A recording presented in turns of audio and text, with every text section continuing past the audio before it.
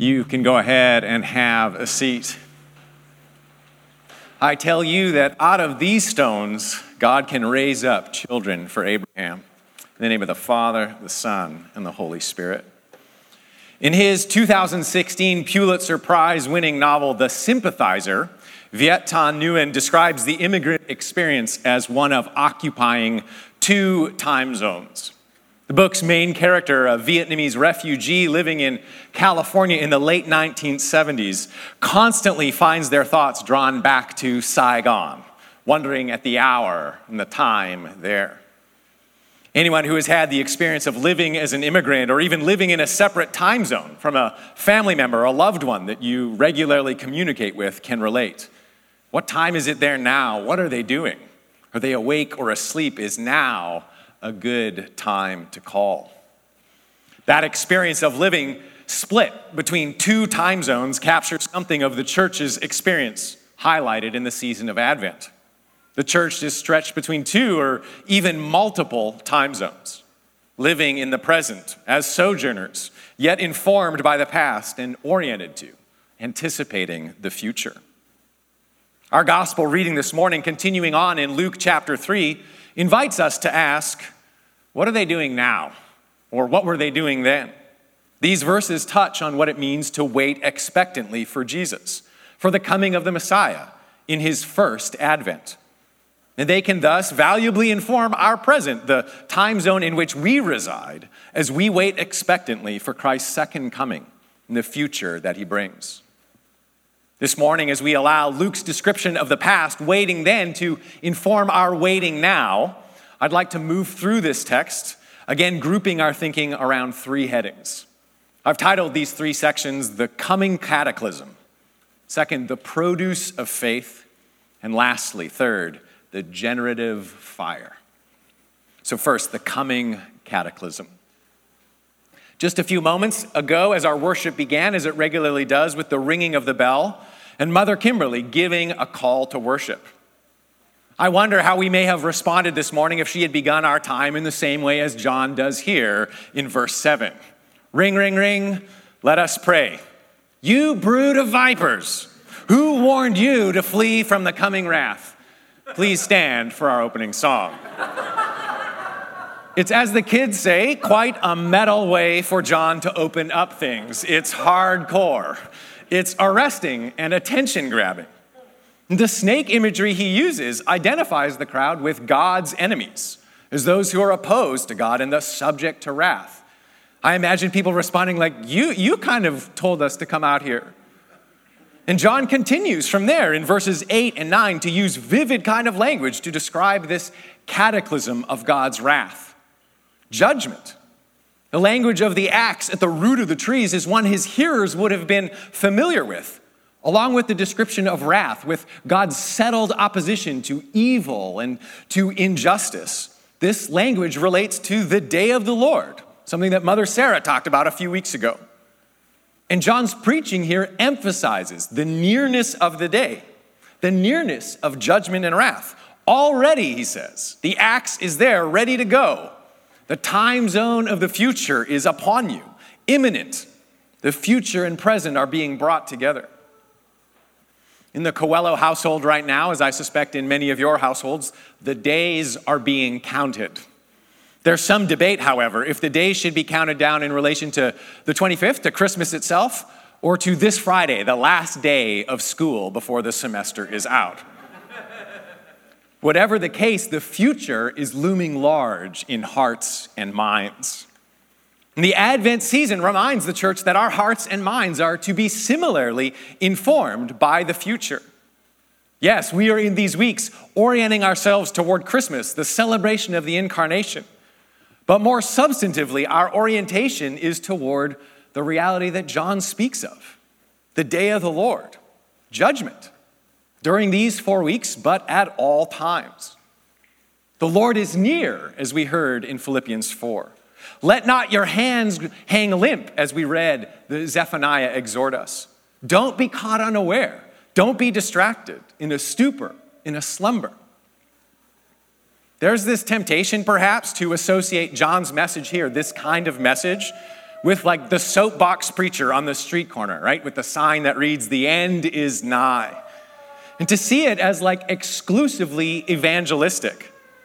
And there's something good here in this passage. The inclusion of the tax collectors, the soldiers, I think is a reminder that even those who are most ensconced in the status quo, most privileged in some way by the status quo, are often yearning for something more, yearning for truth. Yet John's challenging message is strikingly not offered to those who are outside, right? It's given to the religiously minded, to the people of God. It's given to the crowd who's come out to hear him in the wilderness. In Matthew and Mark, his message is described as for the Pharisees, for the Sadducees. They're the ones who receive this rebuke and are reminded of future judgment. There's this reminder here that judgment begins with the family of God. It is the people of God who are exhorted not to gloat in their privileged status, their lineage, but to be especially mindful that their days unfold before a living God, a holy and just God. It's the people of God who are exhorted not to live as though the present is all there is, as though what we can touch and see is most essential, most permanent.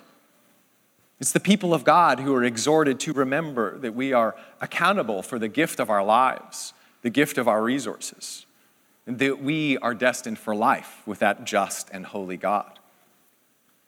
The season of Advent, with its emphasis that Christ will come again, invites us to remember that he comes as judge and that an account to him will be given. I recently borrowed and then returned a book to a friend. And I'll be honest with you, when I first got the book and was reading it, I was positively careless when it came to the care of this book. It was under the bed at times. I couldn't find it for days at end. I read it while eating snacks. The cover got a little bit dog-eared even. No one is ever going to lend a book to me again, I suspect. But as the day got near where I knew I was going to return the book, I began to take more care, right? I left it face down on the counter under a heavy book to kind of like work out the folds. I cleaned it off and I made sure I knew where it was at all times. It seems to me that John's exhortation, the invitation of the Advent season, is that we would live with greater care, not fearfully, not paralyzed by anxiety, but with a sense of the nearness of Christ's return, the nearness of the future, that the distance between now and then is not so far. To live with the future life with God present in our hearts and minds, that we might take care. What this actually looks like is the focus of our second heading, the produce of faith. Throughout the passage this morning, there's a particular emphasis on doing, on action, right? Produce fruit in keeping with repentance. Produce good fruit, John charges. What should we do? The crowd, the tax collectors, the soldiers ask. What do we do? The action. Even in the closing verses, Herod is described as adding to the evil he has done, right? It's about what he's doing and not doing. To read these verses and their emphasis on action, on producing, on doing, there's perhaps an inclination to hear in them a kind of karmic works righteousness, where what we do, it might be added up, right? The fruit is put on the scales, and we have to make sure that we're sufficiently productive. It's almost like the point system in that show, The Good Place, right? Too many demerits, not enough gold stars, you end up on the wrong side. And heard in such a way, John's exhortations here, recorded by Luke, can be difficult to connect with justification by faith through grace, with the free gift of God's forgiveness, unconditionally available to us through Jesus' death on the cross. It can be difficult to hear as good news. So thanks be to God then that what Luke records, what John proclaims, is not works righteousness. What he exhorts does not contradict justification by faith. What it does perhaps challenge is our conception of faith. John here, as we've already seen, is proclaiming something to the people of God, to people who were yearning for something more, desiring in some way, at some level, to be right with the Lord. What should we do, they ask. What should you do? Do the faith, John says. Live the convictions you have, you confess, of who God is, just and holy, the one who provided for you in the wilderness, the one whose image your neighbors are made. So don't extort them. Don't exploit them. Be content. Be generous. These are the fruit that a life of repentance, he suggests, produces. This is what the life of faith does. This is what allegiance to God looks like. The fruit language in verses 8 and 9 suggests this certain repetition, a certain pattern of life. That is, the life habituated to faith in God produces generosity and contentment. And a life characterized by greed, by the exploitation of others, by the neglect of the poor, reveals an absence of faith. This is why an emphasis in this season on almsgiving, on generosity, on care and justice for those who suffer economically is appropriate. Because such actions reveal faith, reveal an allegiance to God and his coming kingdom. And not just for this season, but all times. They are to be the habit, the practice of the church, of those who've set their trust on Jesus. Not as this mode of like earning something, but as reflective of where our security lies. With a God who owns the cattle on 1,000 hills, who's near to the poor, and who is ever and always the giver of good gifts. As I was preparing for this sermon, I was remembering this movie from the early 2000s, Confessions of a Dangerous Mind. It's a middling movie. Maybe some of you will remember it, big Drew Barrymore fans, perhaps. But what I remember is this scene where this husband or boyfriend returns from being unfaithful, returns to his wife or girlfriend. I can't remember if they were married or not. But he comes from this adultery. And they both know it's happened. He's like serially unfaithful. And she's not oblivious, but she is heartbroken. And the scene unfolds and they talk about it, and the man goes to console her. He takes her in his arms, and he says this line that I've never forgotten all these years later. He says, "I love you in my own way." He repeats it a couple of times, and I've never forgotten it because it's absolute garbage. It's a complete misunderstanding of what love is, what love looks like. Love's not merely this affective interior disposition, favor towards someone or something. But love, especially in the context of romantic relationships, takes the form, the expression of concrete action, right? Actively doing some things, actively not doing some other things. And a life habitually, repetitively failing in that reflects a lack of love. At a certain point, the question must be asked, why do you constantly fail to demonstrate love? What healing, what growth, what restoration must take place that you might produce fruit in keeping with love? A similar set of questions, it seems to me, animates John's instruction, animates our response this Advent. We might ask the same questions of our own faith. And we might, in those questions, hear a similar kind of call, a call to demonstrate our faith, to show our allegiance in contentment, in deeds of justice and generosity, in a refusal to exploit others. Let us make manifest our love. This brings us to our final heading, the generative fire. For much of Christian history, beginning with the early church fathers, extending through the centuries to the Reformation and beyond, the passage before us this morning, Luke 3, has often been read through the lens of marriage. Not human marriage, but the great marriage of Christ and his church. In the end, we're all married to Jesus. And this reading really hinges on John's words in verse 16. Responding to the people's wondering, their questioning if he might be the Messiah, John says someone else is coming, one whose sandals I'm not worthy to untie. Interpreters through history have often taken this not simply as an image of John's subservience to Jesus, though it is certainly that, but also as this image related to the coming of a groom. To loosen one's sandal straps was an ancient Israelite custom related to Levirate marriage where one family member would take the place of a deceased brother often. And in saying he's not the one to loosen the strap, but pointing to Jesus, John seems to be putting himself as the best man or the friend of the bridegroom, to use Paul's language, and saying Jesus is the one you're waiting for. He's the groom. That's all a little bit obscure, but the connection to marriage, to this idea of Jesus as a coming groom, is an idea expanded on in Luke's gospel and through the New Testament. And it's informative, I think, for our reading today and for our Advent. Yes, Jesus comes in judgment. There is the sure need to repent and prepare, to consider our lives and live differently. But as groom, he also comes to be united with us, with his bride, the church, you and I. The one for whom we wait is not simply the judge, but is the lover of our souls. The one who gathers us to himself as he gathers wheat in the barn. We wait expectantly for one who loves us, who has shown his love for us in such a magnificent way. And marriage is, of course, union. That is what we anticipate and long for. Full union. And union is what gives us hope for today. Hope that we might produce fruit in keeping with repentance.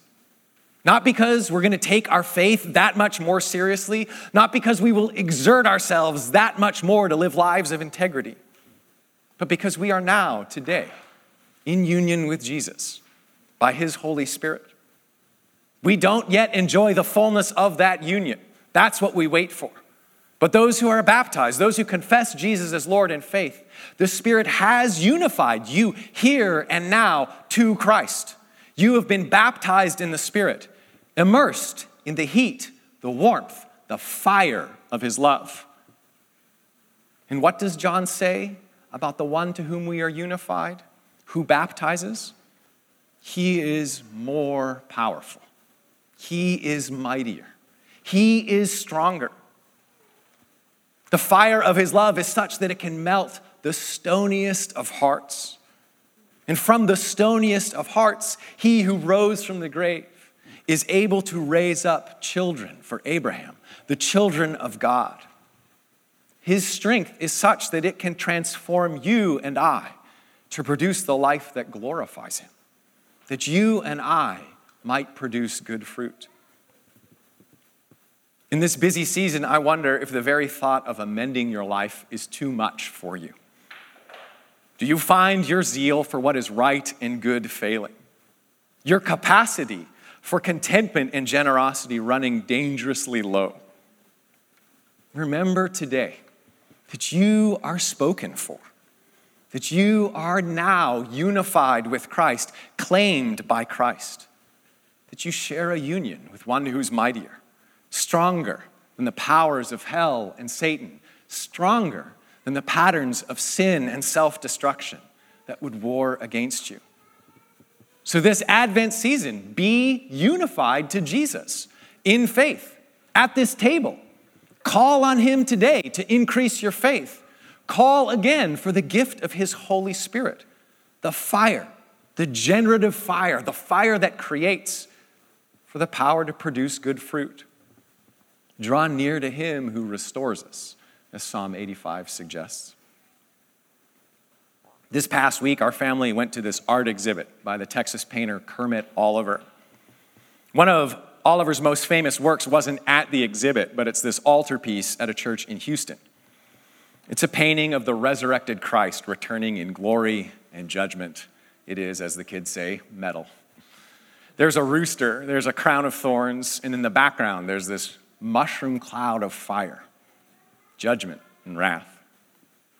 But what is most notable about the painting is that the face of our risen Lord, Oliver has rendered as the face of his youngest son, Christian, who was executed for a crime that he committed about 10 years ago. I don't know what, if any, political statement the artist had in mind, but it seems to me that this painting captures something important to remember this Advent season and at all times. To remember that, yes, the coming of Christ means judgment and is an invitation to take care in our lives, to live lives that accord with our confession. But ultimately, those in Christ baptized in the Holy Spirit must remember that we are anticipating the return of someone we will recognize. The judge is one whom we love because he first loved us. He is someone we know and are unified in. And his return, troubling and upending though it may be, is ultimately a reunion, as we saw last week. and is, as we see this week, ultimately good news. So with the Spirit and by the Spirit, we, the bride, say to, today and always, come, Lord Jesus. In the name of the Father, the Son, and the Holy Spirit.